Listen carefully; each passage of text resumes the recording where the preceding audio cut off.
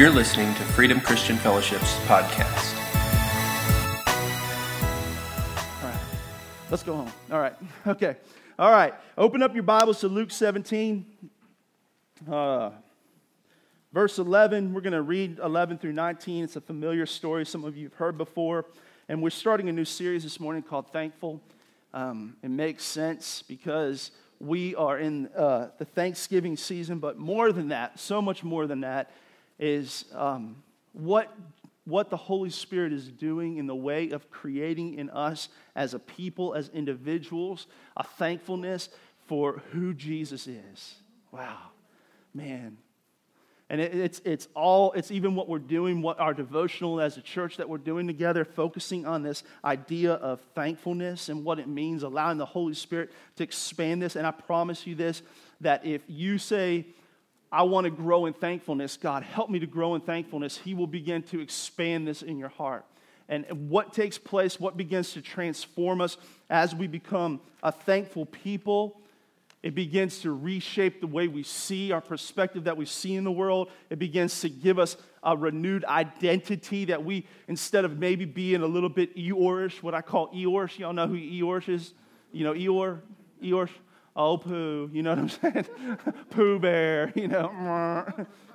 I lost my tail, you know. Like we become a happy people. We become a people that actually begin to reflect the truth of the gospel, that God is for us, that there is something in front of us. And honestly, a thankful heart and a thankful spirit is not dependent upon your circumstances. And if I could even say it like this, that thankfulness is not dependent upon what God does for you, but who He is. All right? So we're going to just look at this today and talk about this, unpack some of this. In Luke 17, 11 through 19, this is just, I titled this, Lessons from One Thankful Leper. Lessons from One Thankful Leper. All right, it says this. On the way to Jerusalem, He, being Jesus, and His disciples, was passing along between Samaria and Galilee. And as He entered a village, He was met by 10 lepers who stood at a distance and lifted up their voices, saying, Jesus, Master, have mercy on us. When He saw them, He said to them, Go and show yourself to the priests. And they went and they were cleansed.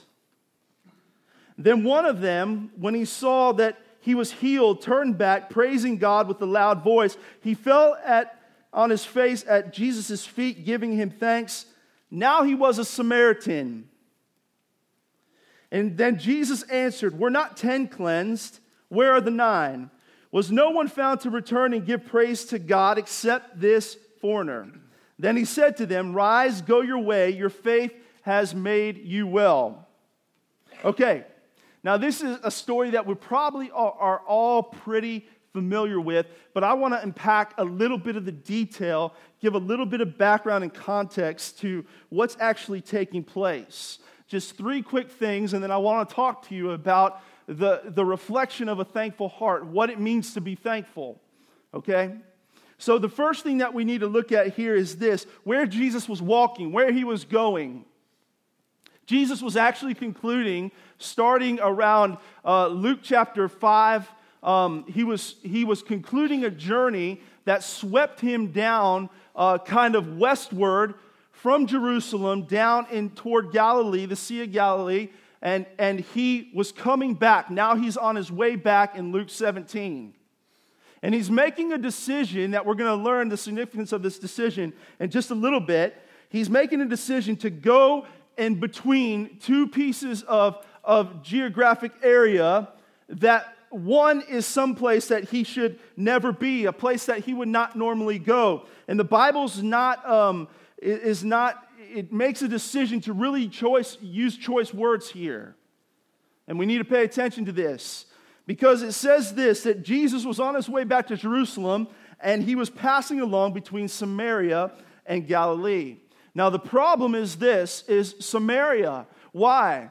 Because if you've ever read the story of the Good Samaritan, you understand that Samaritans were not cohesive with Jewish people. But Jesus did a lot of things that normal people or normal Jews would not do. He went to a lot of places that normal Jews would not go. He hung out with people that normal Jews would not hang out with.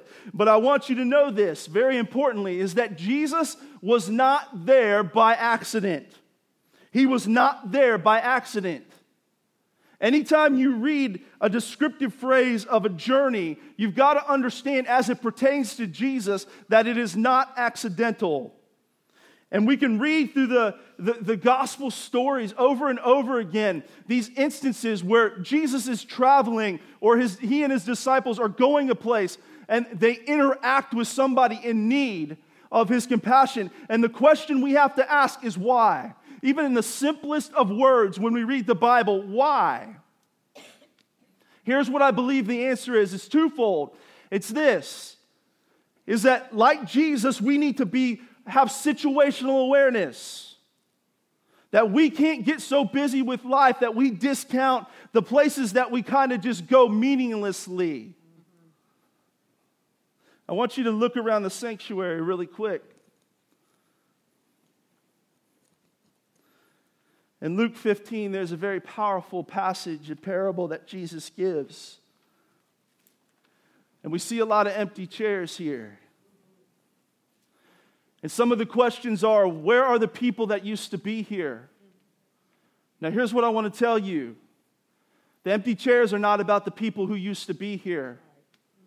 They're about the people God wants to be here. In Luke 15, Jesus gives a beautiful parable about the wedding feast, where the master who is having a feast sends out invitations, and those who got the invitation come back with a plethora of excuses. And this is not, listen to me, I want you to hear my heart, because the excuses are irrelevant. They didn't come. And Jesus looks at his servants and he says, my house will be full. So I want you to go to the lame and I want you to go to the broken and I want you to invite them, and they do and they come, but it's still not full. And then Jesus or the master looks at his servants and says this, I want you to go into the highways and the byways, the places on the outskirts, and I want you to find the least and the most unlikely, and I want you to invite them to come because my house will be full. And so when you combine the truth that Jesus didn't do anything on accident and the truth that Jesus is still reaching to the broken and to the least, then the conclusion that we must have is this, is that we have to live our lives on purpose. Why? Because each one of these chairs reflects a broken person in need of the gospel. Jesus didn't do anything on accident. He didn't do anything on accident. He was intentional, but the second thing it means is this, is that Jesus will go any distance to reach somebody, including you.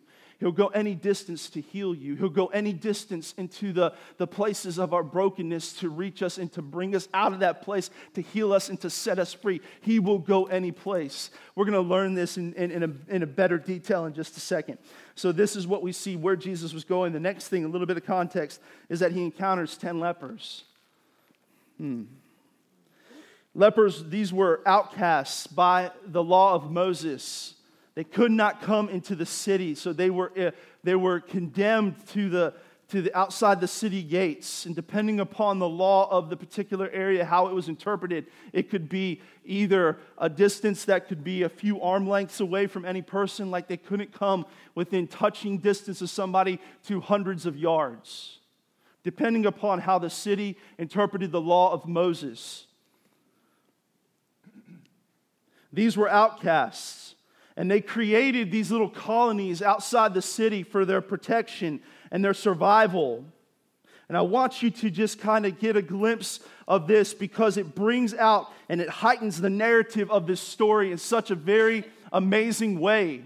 Because when you got leprosy, and it was something that was contracted by being with people, touching people, having contact with people, and then all of a sudden you were isolated from people and thrust outside the city. If you were a new leper that recently discovered this disease, the terror that would just grip your heart. But as you came and you into the colony, into the community of other lepers, what you would see is not every leper was the same. Some were at the end stages of their life. Some were in a place where a lot of their flesh was decomposing. And then some were just getting started.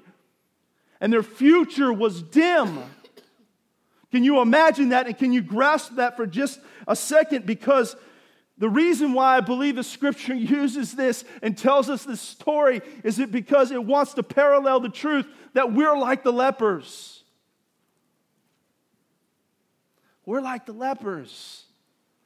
Not you, but I forget that sometimes. I forget that I too was condemned by sin, that I too was an outcast because of my actions, that I too was subject to death because of my decision, that I too lived in a place without a future and a hope. But what happens here is phenomenal, because the condition of people's hearts when they saw lepers is sometimes like my heart when I see a homeless person. I don't want to be heavy this morning, guys, but I want you to feel this story. It's that sometimes I'll cross to the other side of the street and I'll keep my gaze straight ahead. I'll mute out the cries for help and I'll mute out the need for something. I'll mute it out. But I want you to imagine this, that if from me to Joseph was the distance that a person could come or a leper could come to Jesus, I want you to imagine this, that as the lepers were crying out, Jesus and his disciples, maybe his disciples were doing this number. Maybe they were having a conversation that they couldn't be occupied with the concerns and the cares of something that they passed by outside of every city that they ever walked into. But I want you to see Jesus' gaze. His face looked at them and he heard their cry. And he steadily started walking to him. Wait a second, Jesus, you're crossing a line. Wait a second, Jesus, and maybe the lepers were backing up, but Jesus kept walking to him. He broke the barrier. Thank you, man. He reached out and touched me. Jesus encounters them. Why is this important? Because if we're like the lepers, we need to understand that Jesus goes into the most disgusting, broken, hurting places, the places that are isolated, the places that are in pain, the places that are dark and closed off in our life. He desires to go there. There is not a distance too far out of the way. There is nothing on accident, nor is there a place too bad that Jesus does not want to go. He wants to go there. He wants to go there. And then finally we see this, that the lepers cried out to Jesus. They cried out because they got used to nobody coming close to them. They were accustomed to this. Their voices were dried out because of the illness. Their vocal cords were strained and stretched. But this was their only means of survival. They cried out to him, but this time they did something different. They acknowledged something about Jesus. Maybe they heard. Maybe the word got passed up as Jesus traveled through the countryside with his disciples. Maybe they heard about this one who claimed certain things about himself that was going around healing diseases. And the only reason why we know this is because of this one word that we see, is that they acknowledge Jesus. They call him by his name. This was his name, but they say, Master, Master, Master. What does that mean? That word master means this, that you're not just a teacher, but you're a teacher with authority. When they said, have mercy on us, they're not asking amiss, but what they're doing is saying, we recognize who you are, that there's something that we heard about you. You're somebody with authority. And Jesus, his response is immediate and it's clear. And he commanded them to go and show themselves to the priests. Why? Why? I want to encourage you to be whyers, to be people that ask the question why when you read the scripture. Why did Jesus, his response when they cried for mercy, go and show yourself to the priests? Because by the law of Moses, they weren't able to go and to engage in their act of spirituality. They were not able to go and to make sacrifice to enter into the place where the presence of God was. They were not able to go there because they were considered unclean, unworthy as in de facto by their uncleanliness. Their value was tarnished, that there was a separation that they understood between them and God. And if you could ever imagine yourself, maybe you've been in this condition or you've talked to somebody in this condition, when all things start to come unglued in their life and they say, is God mad at me? And if you ever want to know why Jesus said, go show yourself to the priest, is because it answers the question. God is not mad at you. See, Jesus, throughout the Gospels, time and time again, he follows this pattern. As it was with the lame man that came through the roof. His friends lowered him through the roof. And what were the words that Jesus said to this lame man first? And sometimes it's confusing and it rattles us because we feel this insensitivity from Jesus. But he looks at this lame man and says, your sins are forgiven. And all of a sudden, all the scholars in the room go, who are you, Jesus? You can't forgive sins. Literally, they did that. They did a little jig. Jesus says, so you know the Son of Man has power on earth to forgive sins. Take up your mat and walk. Right. Come on. Why? Because Jesus was always intent. It would never be enough just to heal sickness. It was always heal sickness so you can go to the Father. Right. Come on. Man, this is why we're thankful. Because Jesus is able to heal completely. So these 10 lepers get up and they go. And the Bible says they were cleansed.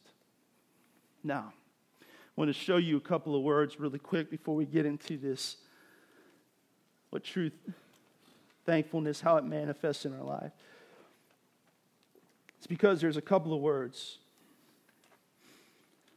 There's the word in Luke 17, 19 and 11 says this.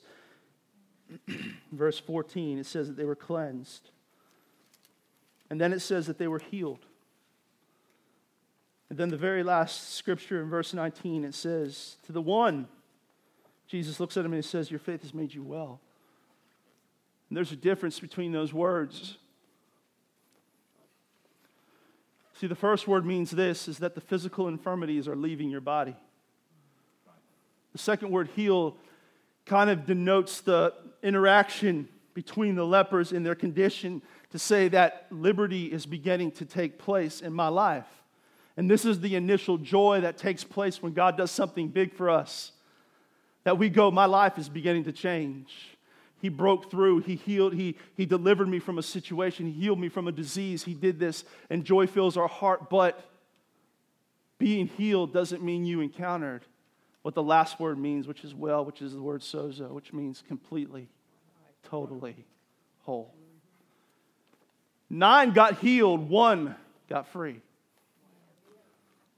Okay, let's talk about the true thankfulness, the manifestation of true thankfulness. And we're going to look at the reflection of this one thankful leper. Okay.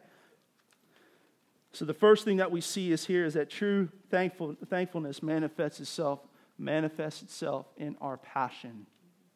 Okay, if you're taking notes, write this down. That if I'm a truly thankful person, my passion to Jesus is going to change. How do we know this? Because it says this leper came back and he was praising God. He turned back, praising God with a loud voice. He was praising God with a loud voice. See, and there's a reason that there is a bit of contrast here in the story. If we look at it clearly, what we see is this, that moments earlier, what was taking place is their voices were being lifted up. They were crying out in a loud voice for help, for mercy. But all of a sudden, as this one leper realizes that he has been healed, that his life is changing because he's not an outcast anymore, that he can go before God, he can rejoin his family. He's probably thinking about meals now and all these things. Instead, he's running, he's going, oh my gosh. He stops, he turns around, he says, thank you, Jesus! Right. See, his voice Instead of being one for mercy, turned around into thankfulness. His condition changed, but his passion did not. His passion was redirected back to saying, thank you. Do you see that? Do you see that? Because sometimes what happens is salvation comes and then we forget our passion for Jesus. But the lesson we see from this one thankful leper is that his passion didn't change, because part of a thankful heart is reflected in our passion for Jesus. That we don't lose sight of this. What separated this leper from the others was his passion and his thankfulness here. How we say thank you is important. We have to be passionate in our thank you, because it reflects that we have not forgotten what we have been delivered and saved from. In Psalm 9, 1 and 2, it says this: I will give thanks to the Lord with my whole heart. I will recount all of your wonderful deeds. I will be glad and exult in you. I will sing your praise. I will sing praise to your name, O Most High. Listen to this. Listen to the verbiage, if you would, in this scripture. I will give thanks to you, Lord, with my whole heart. Something begins to be unfolded when we are passionate about our thankfulness. Now, I want you just to reflect back. I know the last time you enjoyed Christmas with a small child, probably somewhere between that 2.5 to 4 to 5 range. That is what I call the prime Christmas years. Those are the prime years. My wife and I realized that shortly after our first child that it was not about what was wrapped up. It was just about the amount, right? You know what I'm saying? Like overwhelming them. Because their eyes would come, they would come into the room, and we made them come into the room at the same time. We were just abusive parents in that way. Because they would stay up all night long.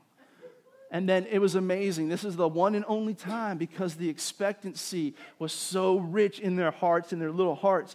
And they would wait, and then you could hear them rustling around, and Kim and I would wake up, and I'd always be like, babe, wake up, this is so exciting.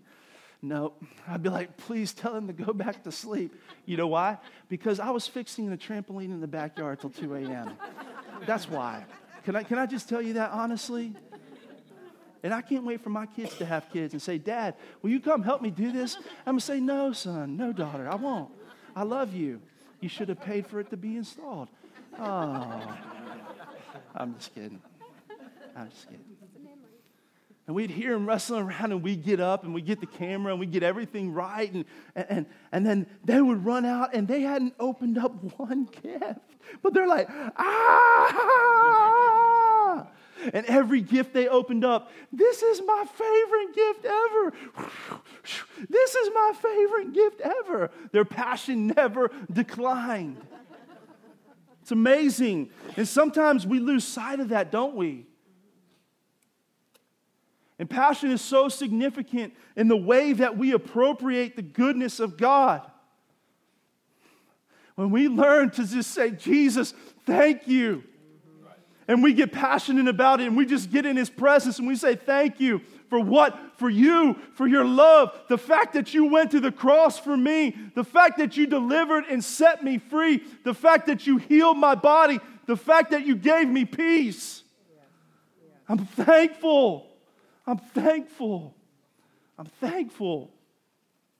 Psalm 28:7 in the NIV says this: the Lord is my strength and my shield. My heart trusts in Him, and He will help me. My heart leaps for joy, and with my song I praise Him. My heart leaps with joy. When's the last time your heart leapt with joy?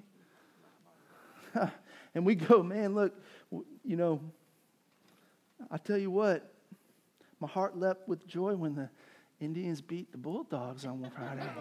Oh, too soon. Oh. I said, great are you, Lord. Everybody in Section H, let's stand up. Great are you, Lord. want you to smile. I want you to have fun. Let's keep going. So the first thing is a truly thankful heart manifests itself in passion. Side note, just so I don't offend any New England people. I may or may not have lost the bet on that game, just so you know. Okay. All right. Okay. Not for money. All right. The second thing that we see about a truly thankful heart is proximity. I want you to see this, okay?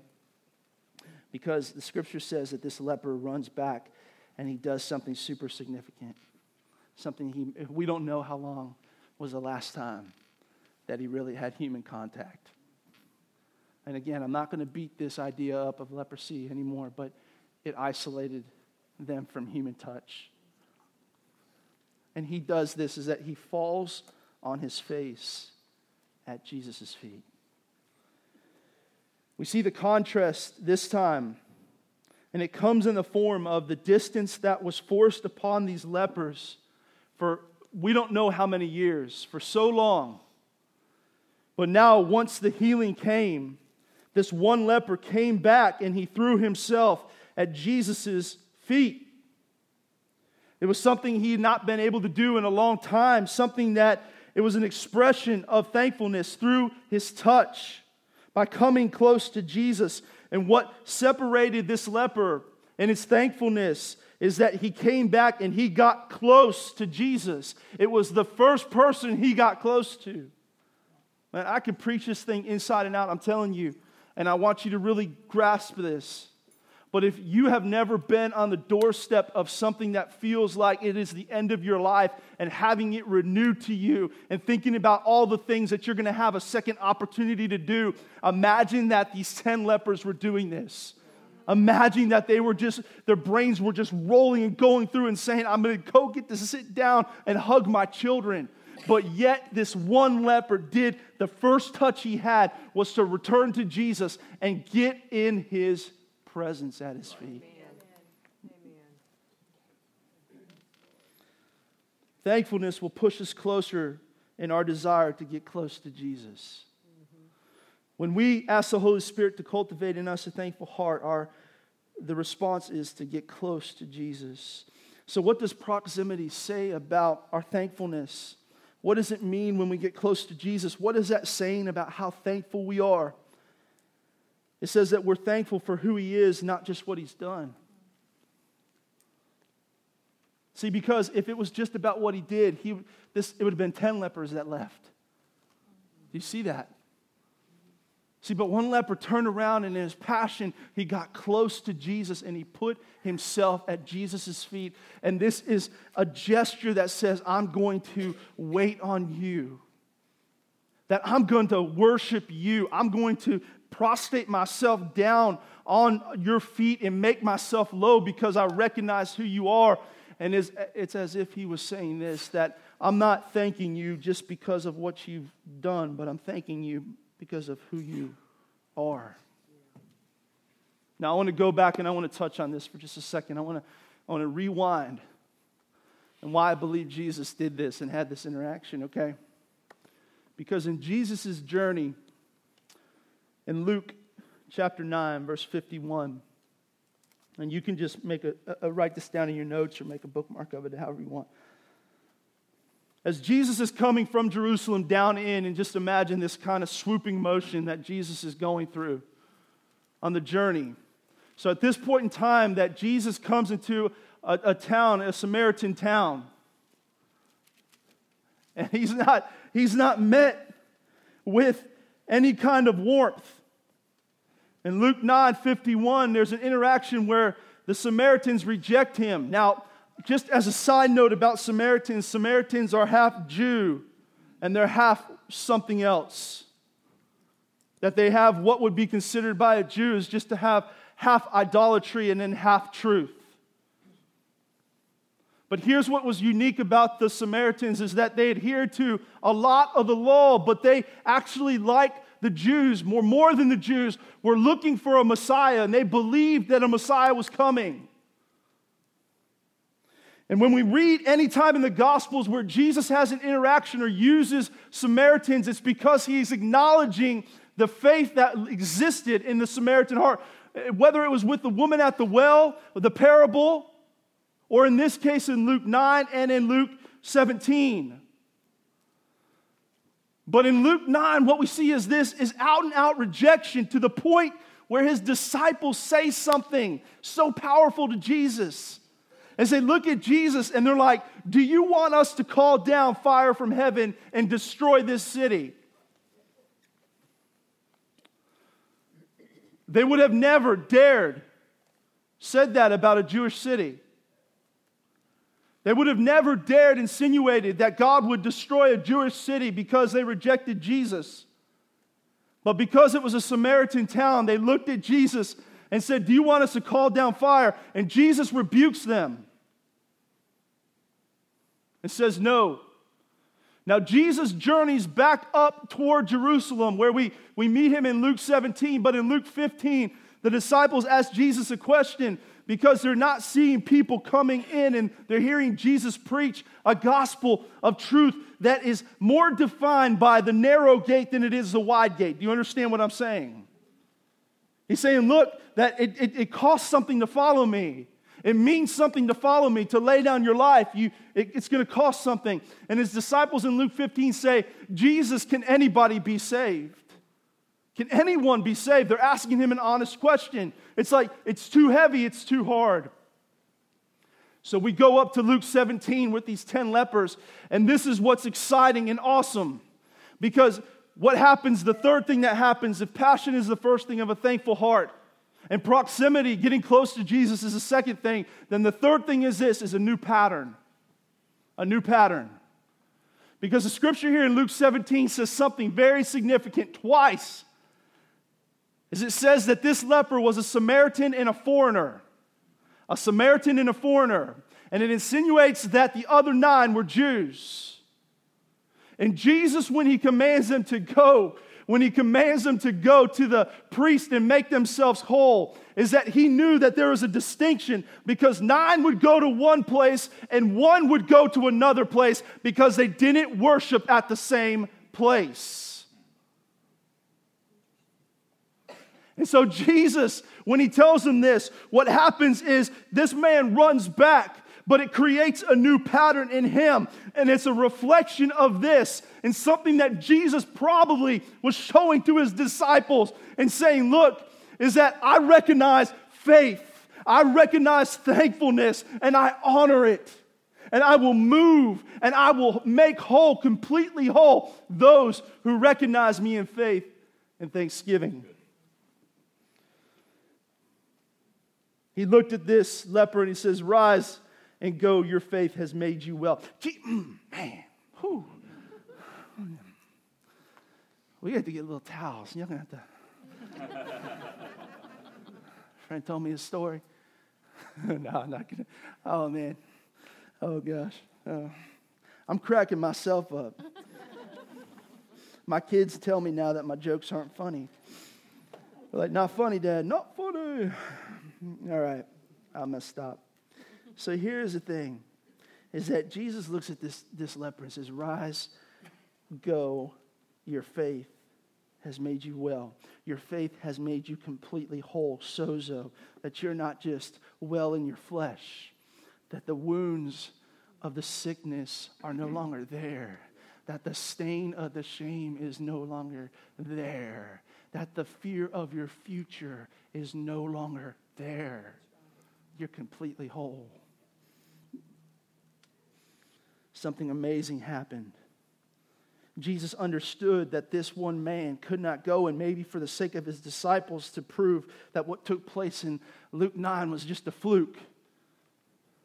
That he hadn't ousted out all Samaritans or anybody, but he honored faith and he wanted to remind them that I move by faith, that I respond to faith, and faith and thankfulness go hand in hand because it created a new pattern. Because what this Samaritan, I believe, recognized is that he didn't need to go to a priest any longer, but he had encountered the Most High Priest.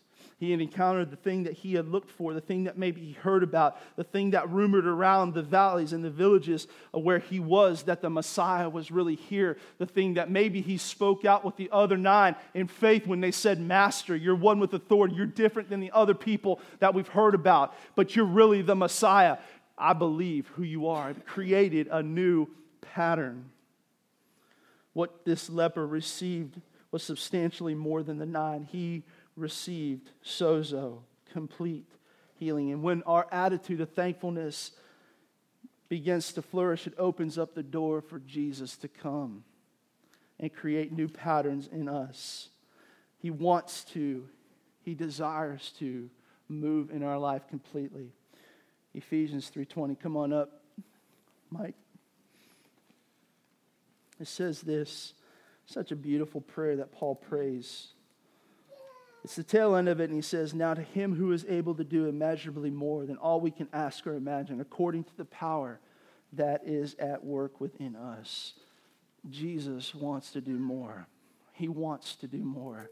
What unlocks more? Thankfulness. What unlocks more? Thankfulness.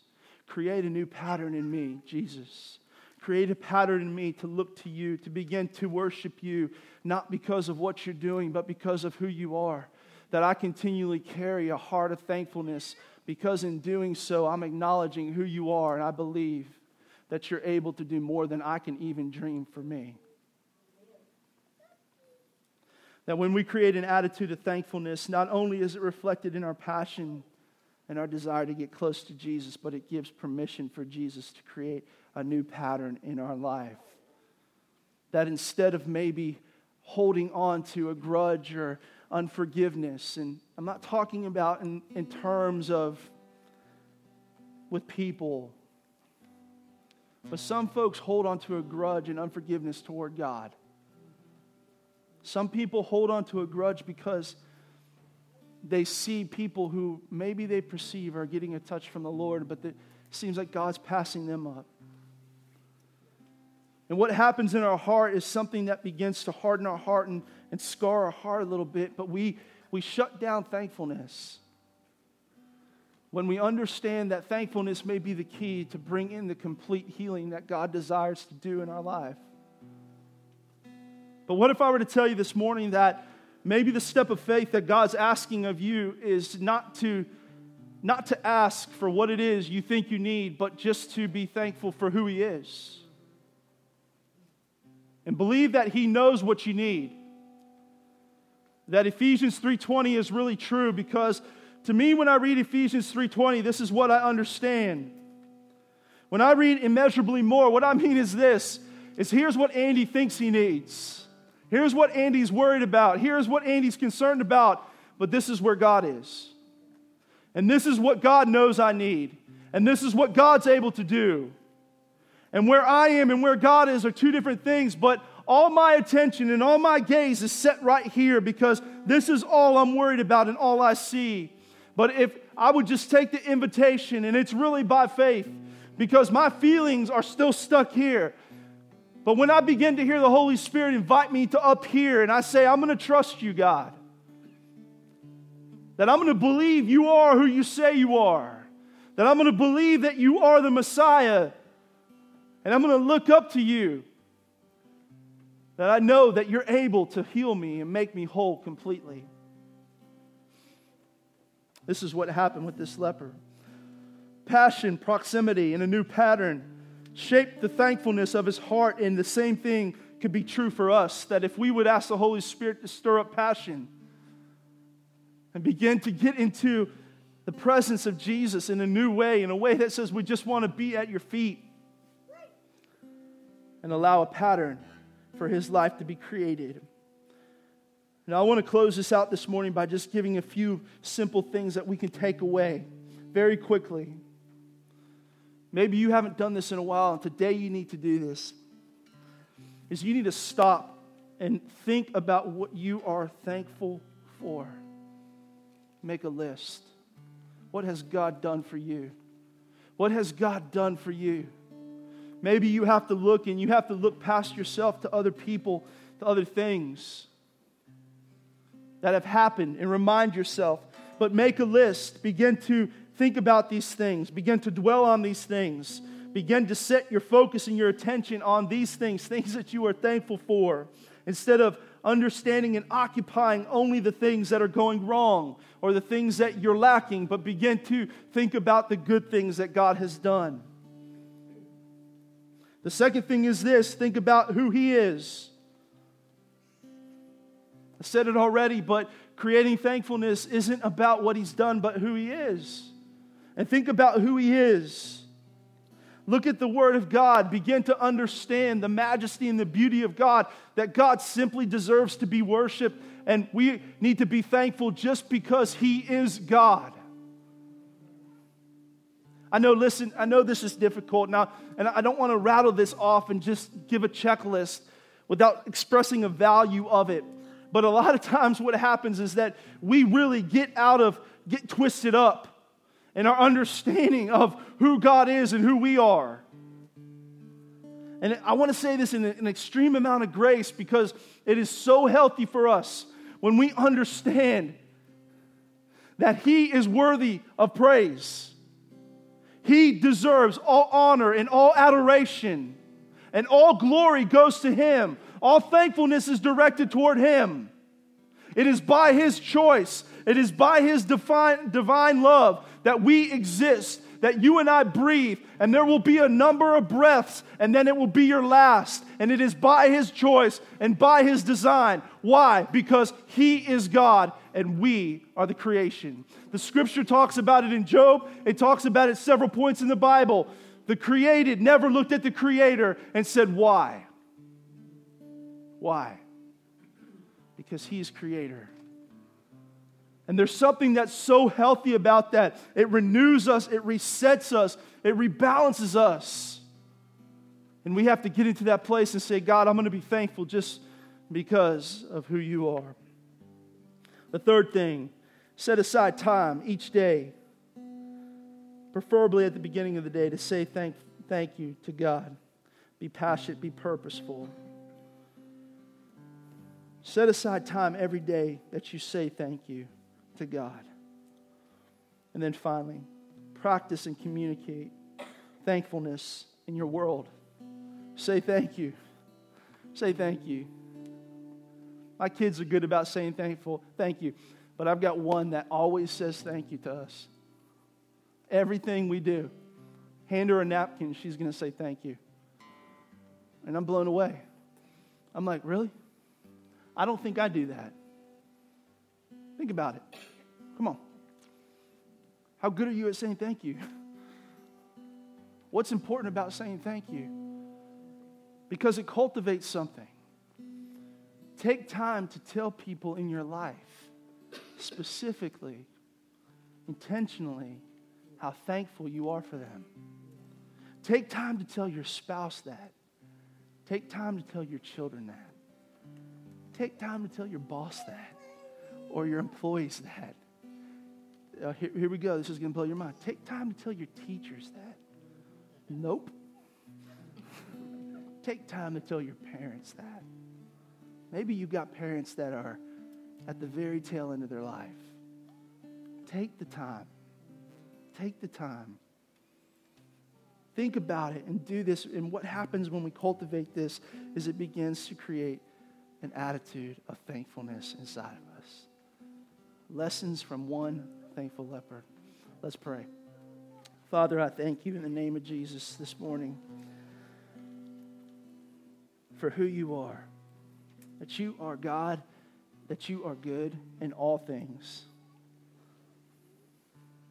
I thank You for Ephesians 3:20.